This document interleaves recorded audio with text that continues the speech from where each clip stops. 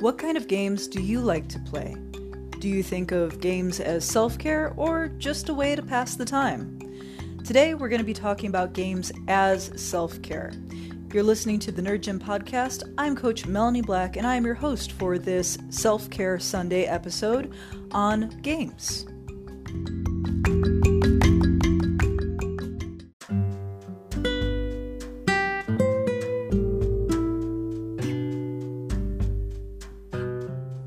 Memory, strategy, problem solving, there are lots of reasons to play games besides just having fun.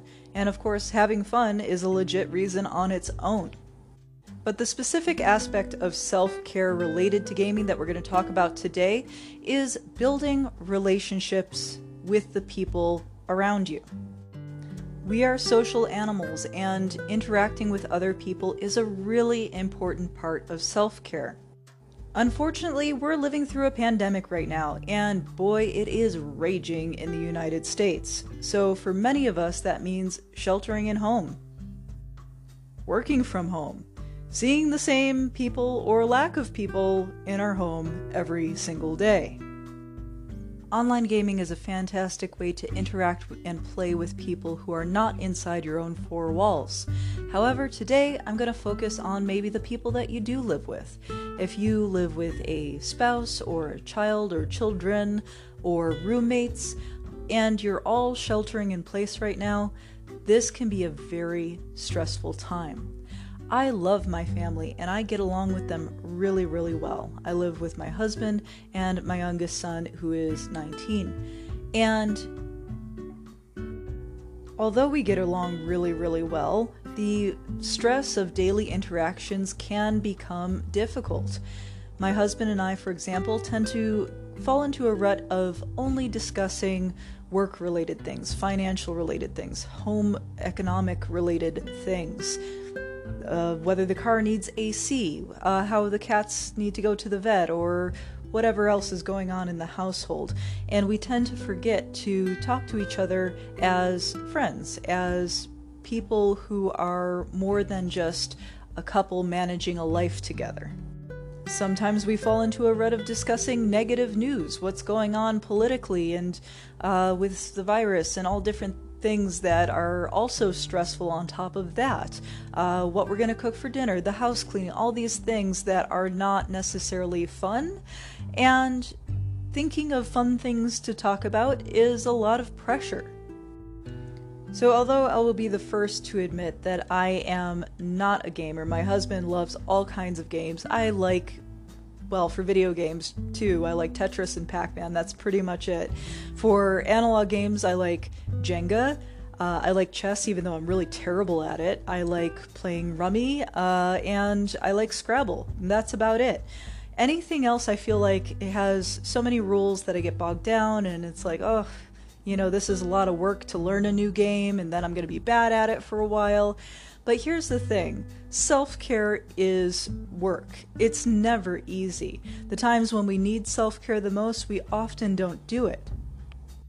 But the payout for doing the work is well worth your time and investment in it. So, this past week, I conceded to learn a new game.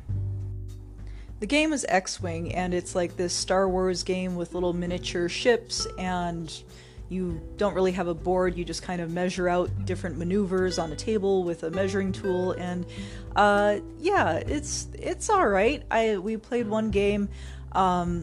It was very easy to learn. Fortunately, I have my husband has already learned how to play this game, so they were able to just teach me how to play as we were playing. So it was super easy for me to learn how to play it.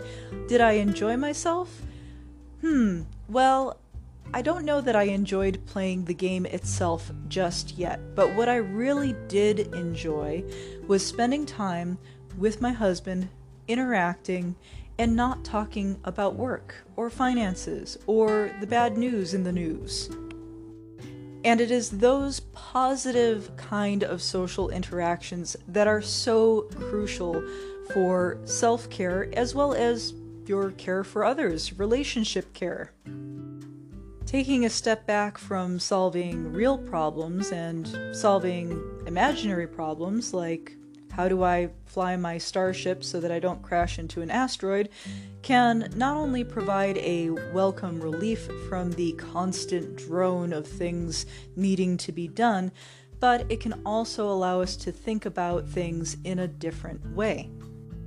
Play is vitally important for all mammals, really.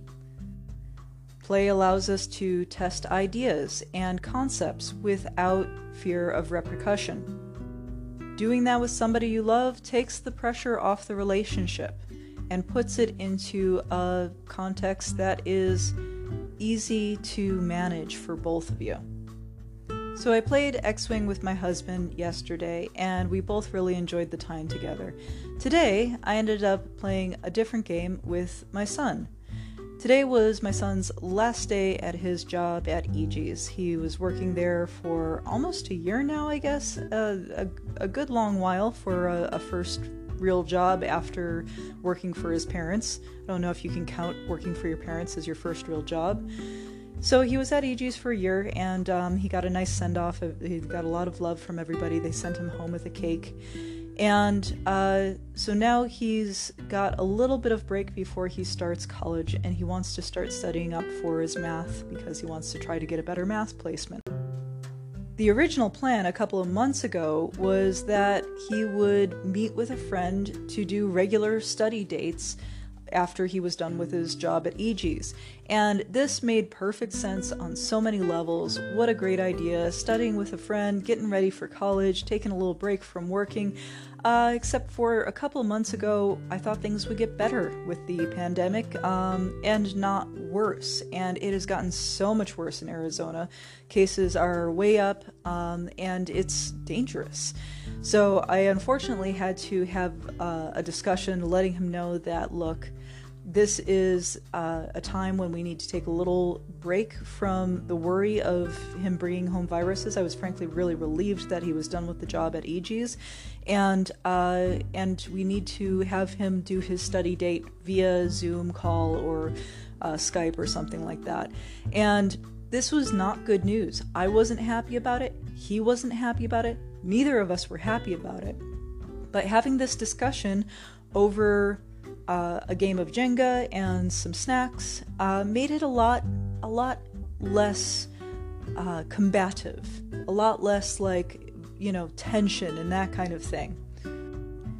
The game was simple enough that we were able to have a good discussion about the reasons for what's going on and why we're changing the plan from him meeting his friend in person to just doing Zoom calls.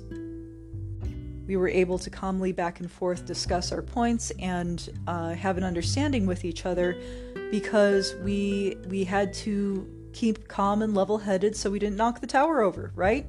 And then when the tower did knock over, it would interrupt us a little bit, add some levity to the discussion.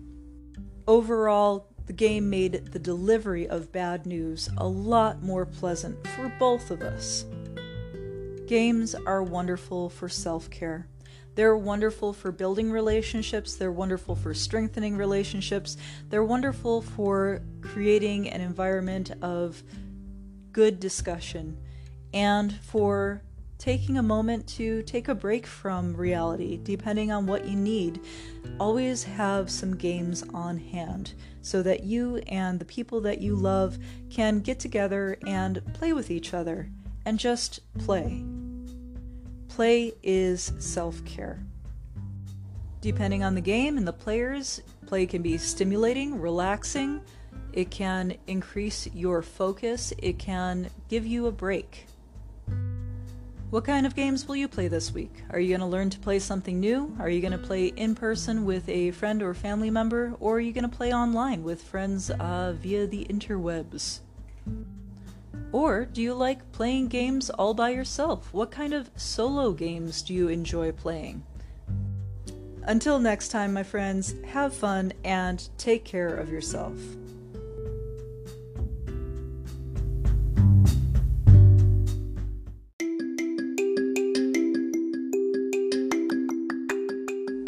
This podcast is made possible with generous support from our members through Patreon. The Nerd Gym membership gives you access to live online classes, nutrition plans, exercise, self-care, and so much more.